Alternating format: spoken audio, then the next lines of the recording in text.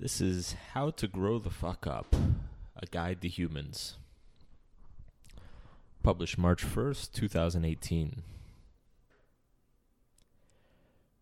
When I was like 4 years old, despite my mother warning me not to, I put my finger on a hot stove. The stove was red and bright and shiny, and I knew yummy food came from it, so the allure was irresistible. That day I learned an important lesson. Hot things suck. They burn you, and you want to avoid touching them again. Around the same time, I made another important discovery. The ice cream that my parents would treat me to on occasion was stored in the freezer, on a shelf that could be easily accessed if I stood on my tippy toes. One day, while my mother was in the other room, poor mom, I grabbed the ice cream, sat on the floor, and proceeded to engorge myself with my bare hands. It was the closest I would come to an orgasm for another 10 years. If there was a heaven in my little 4-year-old mind, I had just found it. Fucking perfection. My own little bucket of Elysium filled with congealed divinity. As the ice cream began to melt, I smeared an extra helping across my face, letting it dribble all over my shirt, practically bathing in that sweet, sweet goodness. Oh yes, glorious sugary milk, share with me your secrets. For today I will know greatness. Then my mom walked in, and all hell broke loose, including but not limited to a much-needed bath. I learned a lesson that day, too. Stealing ice cream and then dumping it all over yourself and the kitchen floor makes your mother extremely angry. And angry mothers suck. They are not pleasant to be around. They scold you and punish you. And that day, much like the day with the stove, I learned what not to do. But there was a third meta lesson going on here as well. It was a simple lesson, a lesson so obvious that we don't even notice when it happens.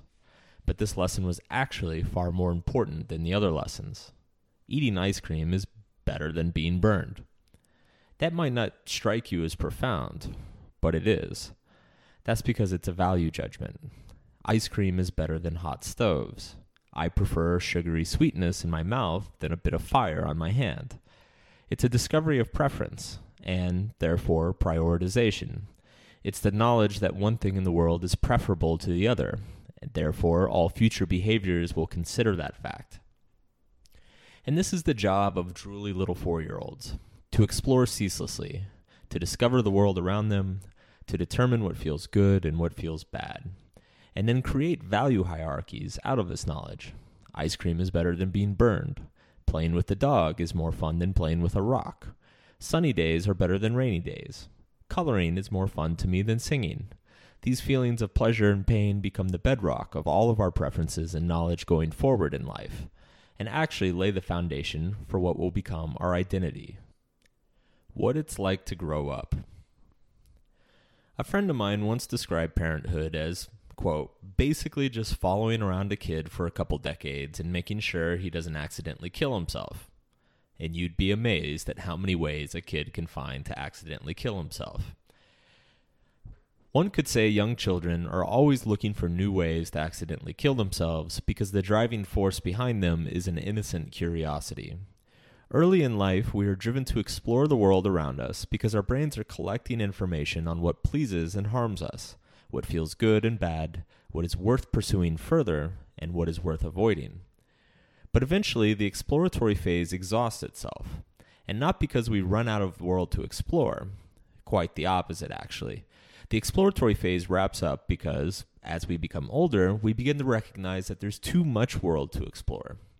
It's too much to take in. You can't touch and taste everything. You can't meet all the people. You can't see all the things. There's too much potential experience, and the sheer magnitude of our existence overwhelms us. Therefore, our brain begins to focus less on trying everything for ourselves and more on developing some rules that help us navigate the endless complexity of the world before us. We adopt most of these rules from our parents and teachers, but many of them we figure out for ourselves. For instance, after fucking around near enough open flames, you develop a little mental rule that all flames are dangerous. Not just that one on the stove, and after seeing your mom get pissed enough times, you begin to figure out that stealing is always bad, not just when it's ice cream. As a result, some general principles begin to emerge in our minds. Practice care around dangerous things so you won't get hurt. Be honest with your parents, and they'll treat you well. Share with your siblings, and they'll share with you. These new values are more sophisticated because they're abstract. The little kid thinks, ice cream is awesome, therefore I want ice cream. The adolescent thinks, ice cream is awesome, but stealing stuff pisses my parents off and I will get punished. Therefore, I'm not going to take the ice cream from the freezer. The adolescent applies rules and principles to her decision-making in a way that a young child cannot. As a result, an adolescent learns that strictly pursuing your own pleasure and avoiding pain can cause problems. Actions have consequences. You must negotiate your own desires with the desires of those around you. You must play by the rules of society and authority, and then you will, more often than not, be rewarded. This, quite literally, is maturity in action, developing higher-level, more abstract principles to enhance decision-making in a wider range of contexts. This is how you adjust to the world, how you learn to handle the seemingly infinite permutations of experience. It is a major cognitive leap for children and fundamental to growing up in a healthy, happy way. When we're toddlers, we are learning to see the world in terms of cause and effect, of pleasure versus pain. Touching the hot stove causes pain in my hand, therefore it is bad. Stealing ice cream from the freezer causes my body to feel pleasure, therefore it is good. Good is better than bad. This is why young kids are like little psychopaths. They cannot conceive of anything in life beyond what is immediately pleasurable or painful for them at any given moment. They cannot feel empathy. They cannot imagine what life is like in your shoes. They just want some fucking ice cream. Now. What happens when we get older is we begin to understand that there are multiple consequences to any single action, and many of them affect us either indirectly or at some point in the future. General rules and trade-offs are understood as the way these consequences function. Mom and dad get angry if I steal something. Therefore, I will not steal, even if it feels good. My teacher will punish me if I talk in class. Therefore, I will not talk, even if I want to. The knowledge of pleasure and pain is still there in these older children. It's just that pleasure and pain no longer direct most decision-making. They are no longer the basis of our values. Older children weigh their personal feelings against their understanding of rules, trade-offs, and the social order around them to plan and make decisions. This is an improvement, but there's still a weakness in this adolescent approach to life. Everything is seen as a trade-off. Older children and adolescents, and a shocking number of adults, approach life as an endless series of bargains. I will do what my boss says so I can get money. I will call my mother so I don't get yelled at. I will do my homework so I don't fuck up my future. I will lie and pretend to be nice so that I don't have to deal with conflict. Nothing is done for its own sake. Everything is a calculated trade-off, usually made out of fear of negative repercussions. You can't live your entire life this way.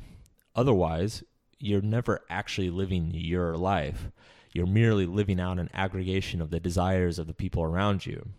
To become an optimized and healthy individual, you must break out of this bargaining and come to understand even higher and more abstract guiding principles. How to be an adult.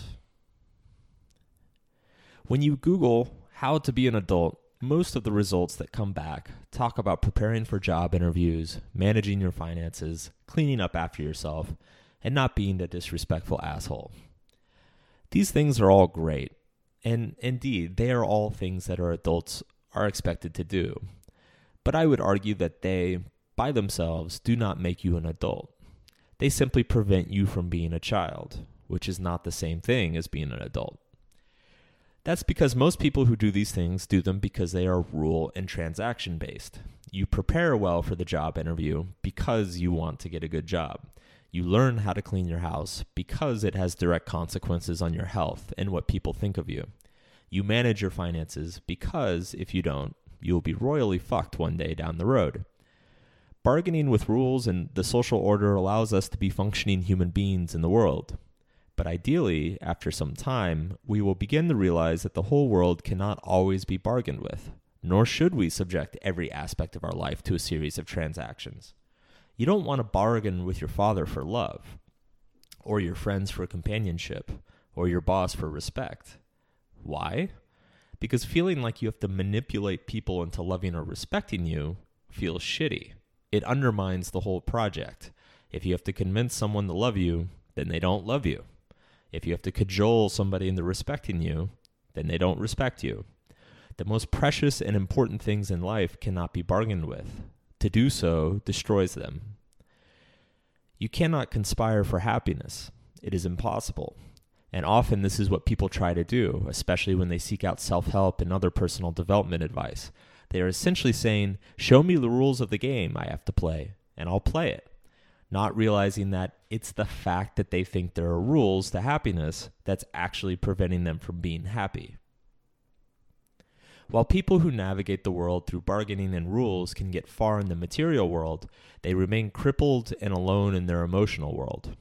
This is because transactional values create toxic relationships that are built on manipulation. When you achieve adulthood, you realize that viewing some relationships and pursuits as transactions guts them of all joy and meaning. That living in a world where everything is bargained for enslaves you to other people's thoughts and desires, rather than freeing you to pursue your own. To stand on your own 2 feet, you must be willing to sometimes stand alone.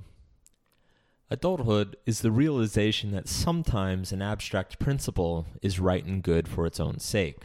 The same way that the adolescent realizes there's more to the world than a child's pleasure or pain, the adult realizes that there's more to the world than an adolescent's constant bargaining for validation, approval, and satisfaction.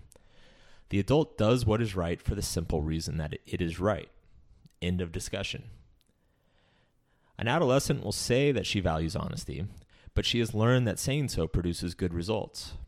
But when confronted with difficult conversations, she will tell white lies, exaggerate the truth, and fail to stand up for her own self-worth. An adolescent will say he loves you, but his conception of love is that he gets something in return, probably sex. That love is merely an emotional swap meet, where you each bring everything you have to offer and haggle with each other for the best deal. An adolescent says she's generous, but when she does favors and gives gifts, it's always done conditionally, with the unspoken idea that she will receive something in return at some later date. An adult will be honest for the simple sake that honesty is important. Honesty is more important than getting what you want or achieving a goal. Honesty is inherently good and valuable in and of itself. An adult will love freely without expecting anything in return, because an adult understands that that is the only thing that can make love real. An adult will give without expectation, without seeking anything in return, because to do so defeats the purpose of a gift in the first place. So the little kid steals the ice cream because it feels good, oblivious to the consequences. The older child stops himself from stealing because he knows it will create worse consequences in the future. But his decision is ultimately part of a bargain with his future self. I'll forego some pleasure now to prevent greater future pain. But it's only the adult who doesn't steal for the simple principle that stealing is wrong.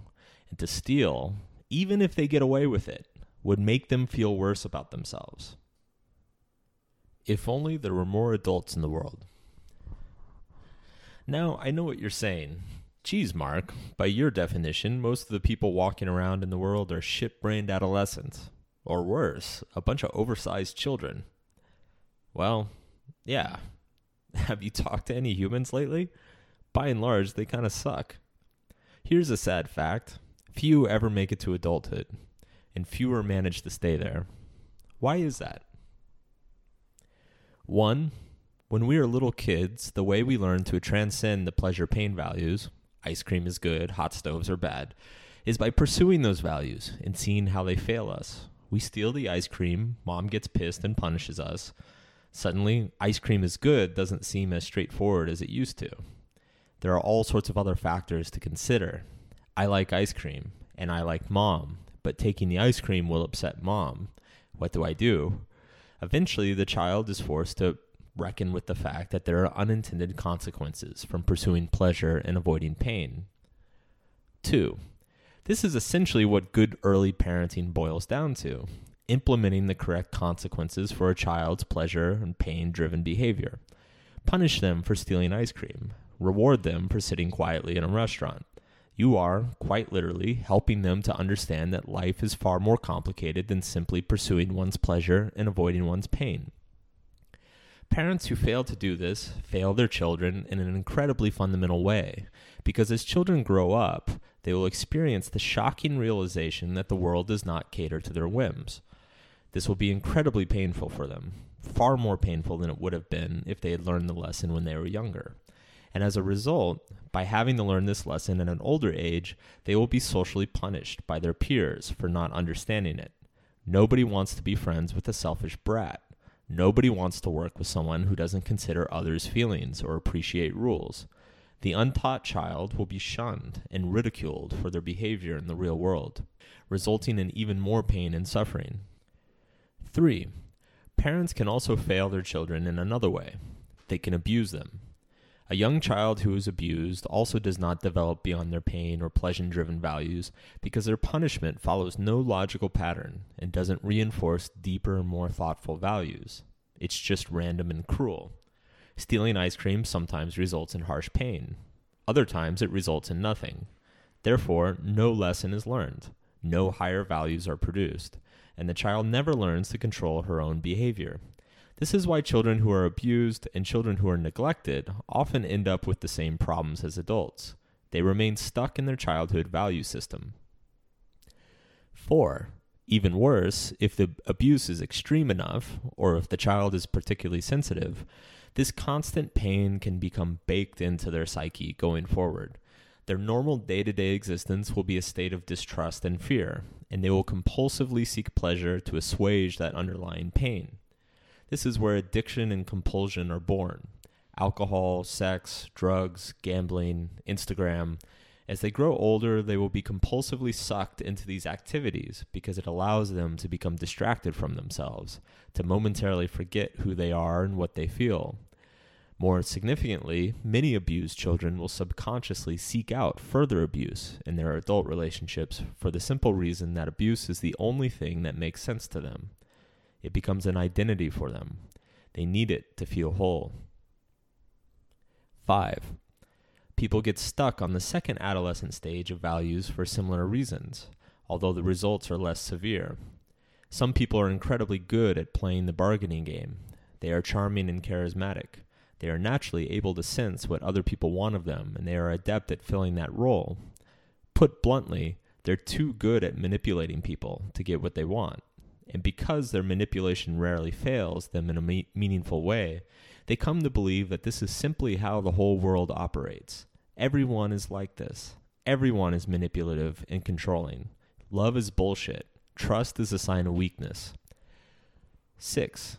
It requires good parents and teachers to not allow themselves to succumb to the adolescent's bargains. It is their responsibility to point out to the adolescent that this sort of behavior is a never-ending treadmill, that you can only get so much from the world by bargaining with it, that the only things in life of real value and meaning are achieved without conditions and without transactions. The best way to do this is through example. The best way to teach an adolescent to trust is to trust them. The best way to teach an adolescent respect is to respect them. The best way to teach someone to love is by loving them. 7. When parents and teachers fail to do this, it's usually because they themselves are stuck at an adolescent level of value judgments.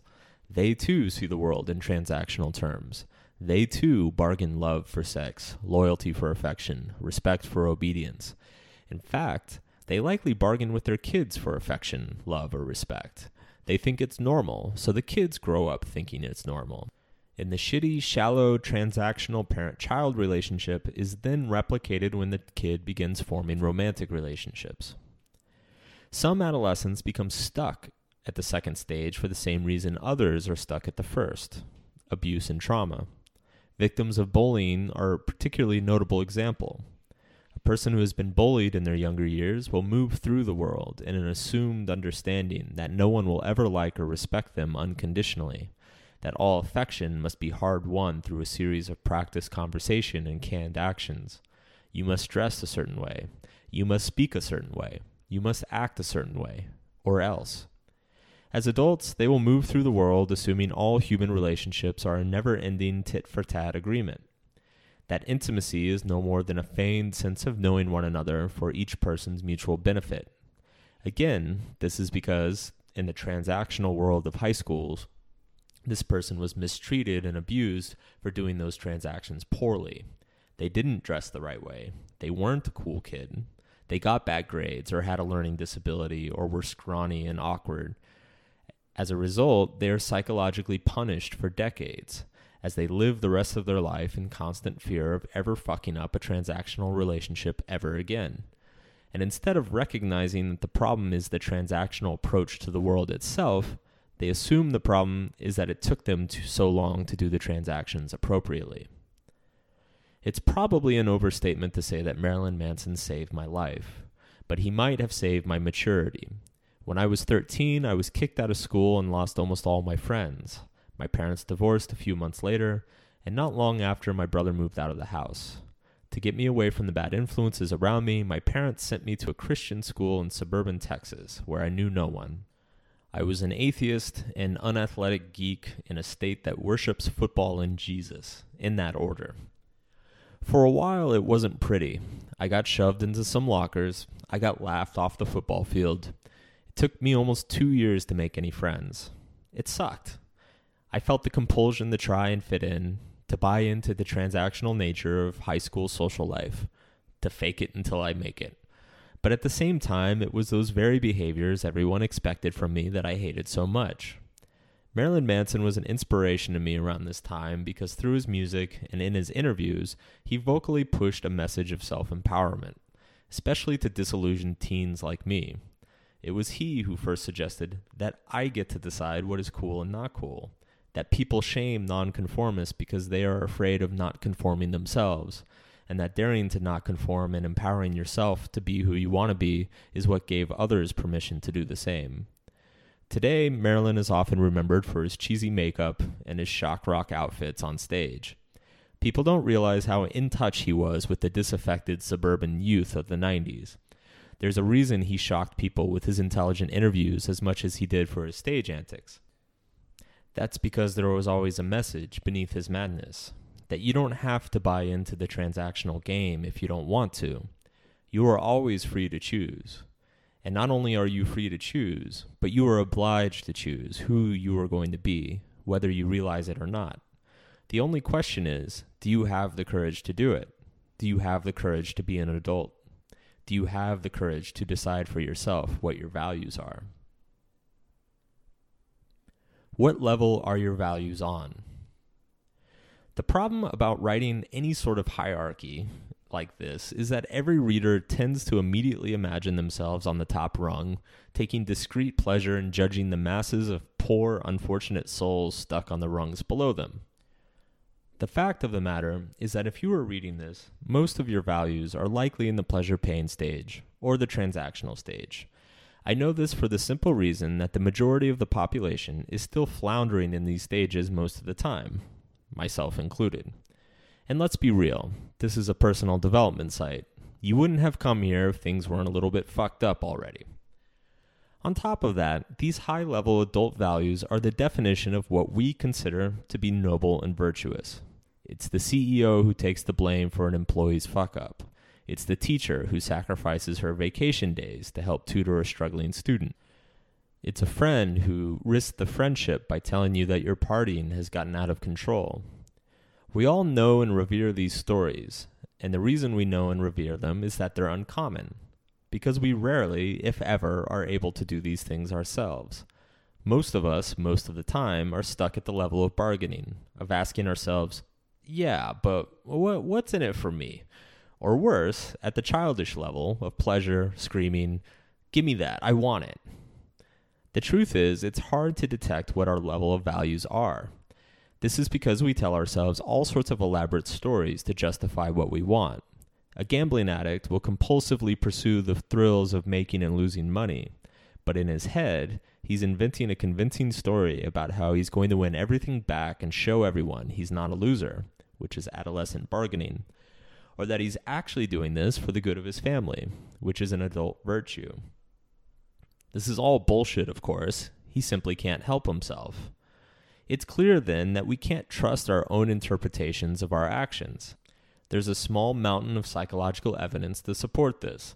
We feel something first, then we justify it later with some story we tell ourselves. And that story is usually highly biased and vastly overestimates how noble and selfless we were. Therefore, we must learn to distrust our thoughts. We must become skeptical of the interpretations of our own actions. Instead, we must focus on the actions themselves. Thoughts can lie. Interpretations can be changed or forgotten, but actions are permanent. Therefore, the only way to get at your values, to truly understand what you value and what you do not, is to observe your actions. If you say you want to go back to school and get your degree, but it's 12 years later and you're on excuse number 57, then no, you don't actually want to go back. What you want is to feel like you want to go back. And that is completely different. If you say you value honesty in your relationship above all else, yet regularly hide your actions and behaviors from your partner, actively question their motivations and where they've been, and snoop into their text messages when they're sleeping, then no, you don't value honesty. You say you do to justify your lower level values. Chances are you're good at adhering to higher level values in some contexts and not others. There are people who are great friends but shitty parents. There are people who are great parents but shitty professionals. There are people who are just shitty people, but holy fuck are they productive. We all have our areas of maturity and immaturity.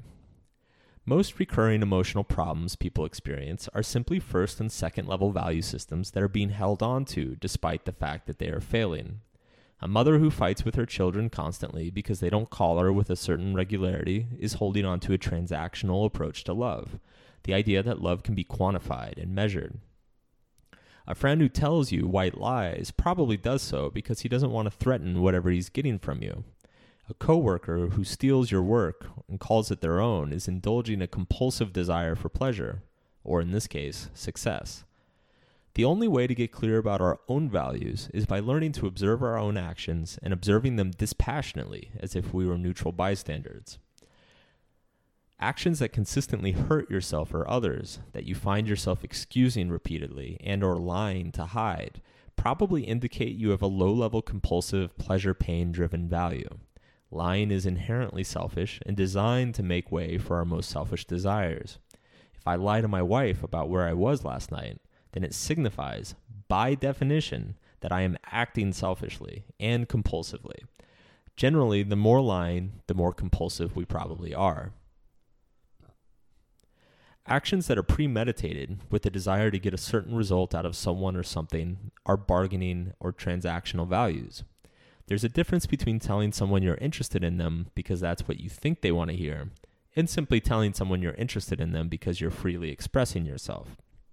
The latter is honesty, the former is manipulation, and the line between the two is blurry for a lot of people. Actions motivated by deeper ethical principles that you're willing to suffer for because you believe that they are right in all contexts, regardless of the specific outcome to yourself, are representative of higher level adult values. These are things you come to understand about yourself because you question not only your actions, but your interpretations of your own actions. You must sit and think critically about yourself and about what you've chosen to care about, not through word, but through deed. Ultimately, this is what it means to know thyself, to know your own values, to have a clear understanding of your actions and what motivates them, to understand what level of maturity that you're operating on. Anytime you sit down with a therapist or coach or friend, this is the process that is happening. You are describing your actions and your interpretation of those actions. With the guided assistance of the therapist/coach/friend person, you then sit there and pick apart whether or not your interpretations of your actions actually make sense. Or are you just deluding yourself? Do your actions reflect what you think is important? If not, where is the disconnect? It's this process of aligning your self-interpretation with your actions that gives you control over your life and your actions. It's this alignment that allows you to feel a sense of meaning and fulfillment in your life. To become happy and healthy, it's this alignment that allows you to grow up. Our culture's maturity crisis. Modern democracy was basically invented under the assumption that the average human being is a selfish, delusional piece of shit. The belief went that the only way to protect us from ourselves is to create systems so interlocking and interdependent that no one person or group can completely hose the rest of the population at any given time. Put another way, the founders and Enlightenment thinkers understood that the games of politics and statecraft are inevitably played at the level of bargaining and transactional relationships, and therefore systems need to be constructed in such a way that no one person or organization can win too much too often. Most politicians make their names and their livings by existing in a vast web of transactional relationships. They bargain with their voters and donors. They bargain with each other to build coalitions and alliances. They bargain with other branches of government and political parties to jockey for prominence and position. Politics is a transactional and selfish game, and democracy is the best system thus far for the sole reason that it's the only system that openly admits that. There's only one way to threaten a democratic system: by demanding one's own desires and pleasures are more important than anyone else's. That is, by being childish. This is what extremists are. Childish. They're a bunch of fucking babies. Because extremists are intractable and impossible to bargain with. Extremists are, by definition, childish. They want the world to be a certain way, and they refuse to acknowledge any interests or values other than their own. They refuse to bargain. They refuse to appeal to a higher virtue or principle above their own selfish desires. Therefore, they ruin everything around them. Extremists are dangerous because they know how to dress up their childish values in the language of transaction or universal principle. A right-wing extremist will claim he desires freedom above all else and that he's willing to make sacrifices for that freedom. But what he really means is that he wants freedom from any other values. He wants freedom from having to deal with the change or the marginalization of other people. He wants the freedom to pursue his own impulses and desires. Extremists on the left play the same game.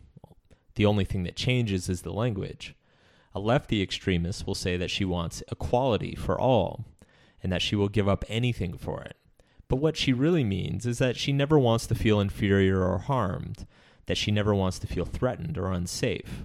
Essentially, that she never wants to feel pain, and demanding that everyone be treated equally at all times, in all circumstances, is one way of running away from that pain.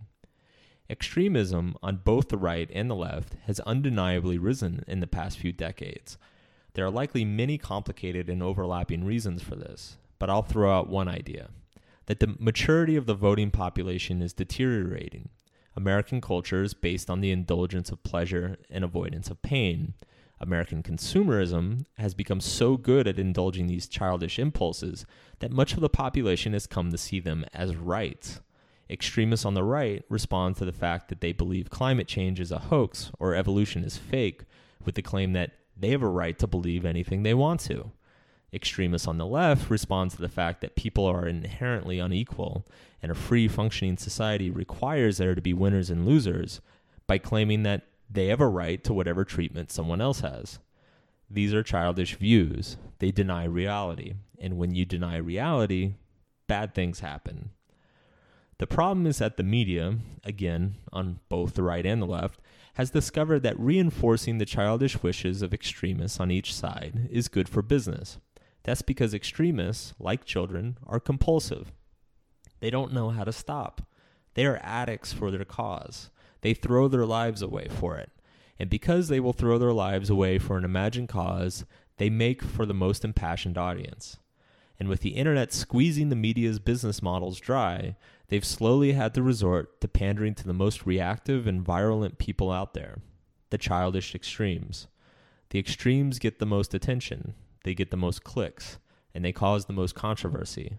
So, they dictate the media's discourse. Welcome to 2018. Let's hope we all survive. How to grow up. Step 1. Fail. Chances are, if you're reading this and you're still stuck organizing your life around pleasure-pain values or transactional rule-based values, you probably don't need me to explain why they cause problems. Your life is already a fucking mess. But just in case you do, here you go.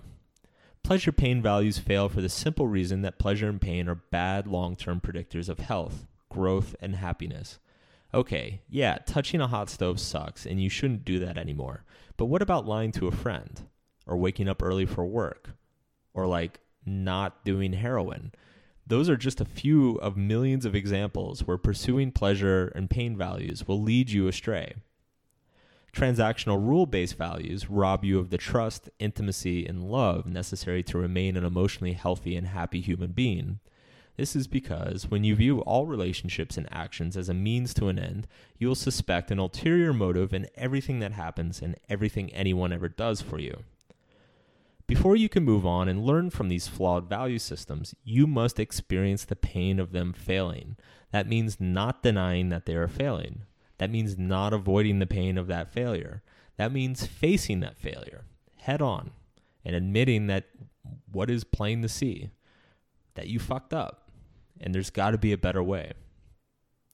Step 2, skin in the game. People operating on a childish pleasure-pain values derive their self-esteem from how much pleasure or pain they feel. Therefore, when they feel good about themselves. And when they feel bad about themselves. So when a person at this level fucks up big time, their first explanation is likely going to be, I'm a piece of shit. I'm a horrible person. What was I thinking? This is harmful. This likely makes the problem worse. The problem is not you. The problem is what you're choosing to value, how you're choosing to see the world and the way in which it operates. There's nothing wrong with pleasure. There's nothing necessarily wrong with pain either. It's the reason each occurs that makes them right or wrong. Recognizing this truth is what gently shoves your value system into a more mature bargaining and transactional level. You didn't fuck up because you caused pain. You fucked up because you caused pain for bad reasons. The reason a drunk driver hitting another car is so unethical is not because people got hurt. It's because the drunk driver is far more culpable than the other person, i.e., the transaction was unfair. A lot of people try to fix those who suffer from compulsive actions and are stuck in a pleasure-pain value system by bringing them straight up to adulthood. They want to teach alcoholics the virtue of honesty. They want to convince violent abusers the importance of generosity and patience. But you can't do that. You can't skip stages. That's like skipping algebra and going straight to calculus. You can't go from a child to an adult without being an adolescent in between. People stuck at compulsion need to first learn to think of things in transactional terms. Alcoholism isn't bad because your body is a temple and self-harm is intrinsically wrong. Those are adult values. No, alcoholism is bad because it's a bad trade-off. It hurts people who don't deserve it, people you love and want to help. It fucks up other life plans. It destroys families, finances, and fidelity. It's essentially giving up a mountain for a molehill. Addicts and criminals often overcome this by latching on to some transactional value. For some, it's religion. But for most, it's usually a loved one. I once spoke to a recovered drug addict who said the only thing that got him through was his daughter. He didn't give a shit about himself. But the thought of her losing out on the opportunity to have a father when she had done nothing to deserve it brought him to his knees and eventually got him sober. Addicts often talk about hitting rock bottom. Rock bottom is a place that is so destructive and so painful that they are no longer able to avoid the simple fact that their behaviors are destroying their own lives and the lives of others.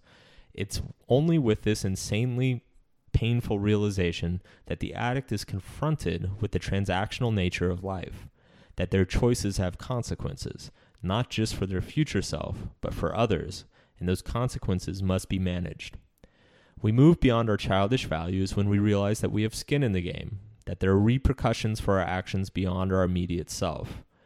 This is why research has found that the most effective ways to break any bad habit is, you guessed it, to bargain for it. Try this. Write your best friend a check for $3,000 and tell him if you ever smoke another cigarette, he can go cash it. It's shocking how effective this is. Create consequences for yourself. Create accountability. Step 3. Be willing to die for something. Getting a solid footing on transactional and bargaining values will make you a functional human being, but it won't make you a mature adult. You'll still suffer from transactional toxic relationships and crises of meaning in your day-to-day life. The key difference between an adolescent and an adult is that the adolescent is scared to do anything unless they feel confident that they'll get something in return. They don't want to risk quitting their job unless they know they'll be happier somewhere else. They don't want to tell someone that they have feelings for them unless they can guarantee a satisfying relationship. They don't want to risk sharing their ideas unless they know they will win approval from others. To an adolescent, the way they feel about themselves is determined by how well they're able to bargain with the world. And if they fail to bargain with the world, then they will blame themselves. For this reason, the adolescent is scared to death of rejection or failure. To them, to fail or be rejected is a sort of death, because everything they want from the world, all meaning, all purpose, will be deprived of them. It's this willingness to die that leads to adulthood. Adulthood occurs when one realizes that the only way to conquer suffering is to become unmoved by suffering. Adulthood occurs when one realizes that it's better to suffer for the right reasons than to feel pleasure for the wrong reasons. Adulthood occurs when one realizes that it's better to love and lose than to never love at all. An adult looks at that career change and says, I'd rather be dead than a zombie who sleepwalks through a life not his own, and then he quits. An adult looks at that person they've fallen for and says, I'd rather be dead than hide my heart from the world, and then she speaks. An adult looks at their ideas and says, I'd rather be dead than to suppress my own talent and potential, and then she acts. An adult accepts that there are some ways of living life that are worse than not living at all, and because they recognize this, they are able to act boldly in the face of their own shame and fears. In my book, The Subtle Art of Not Giving a Fuck, I relate a number of painful and traumatic experiences from my adolescence, the dissolution of my family, painful social rejections, and the loss of my first romantic relationship, the death of a friend. Because I experienced so much hurt in my relationships when I was younger, for much of my early adulthood, I approached relationships in algorithmic terms. I studied books on relating to people and learned how to present myself in ways that minimized rejection. That gave me more influence over people's perceptions of me. I pursued sex relentlessly in an attempt to make up for the depth of my emotional pain with superficial, hollow relationships. For many years of my life, I saw friendship simply in terms of utility. I do this for someone so I can get something in return. And the moment a relationship began to cause me pain, I would find a way to escape it. I was very successful at this for many years. I created and then escaped from, literally I traveled the world to get away, dozens of relationships with otherwise good people, some of whom really cared about me, but who I was not mature enough to handle. But this escapism was a solution that was as painful as the problem. The only thing more painful than losing a significant relationship is not having a significant relationship. And it slowly began to dawn on me that happiness was not the point. Pain was. That the same way the struggle and challenge in my professional life made my accomplishments more meaningful, the willingness to face pain and discomfort was actually what made relationships feel meaningful, not the sexiness or the excitement or the satisfaction. And so, at the ripe old age of 30, I finally came to understand what it meant to live my life as an adult, that it's the ability to choose what pleasure is worthwhile, what pain is worthwhile, to pursue and love unconditionally, without judgment or shame. So I chose to celebrate. Me and 8 of my closest friends went to Las Vegas and drank about $1,000 worth of alcohol in one night. And it was wonderful. Do you know who you really are? That sounds quite philosophical and cheesy, but it turns out that we're all actually pretty bad at knowing who we are, what we want, and what will make us happy. If you enjoyed this article that you just listened to, then you should check out my 22-page ebook where I get all into our crazy psychology and why we're so bad at understanding ourselves and what makes us happy. So to check it out, you can go to markmanson.net/self-knowledge.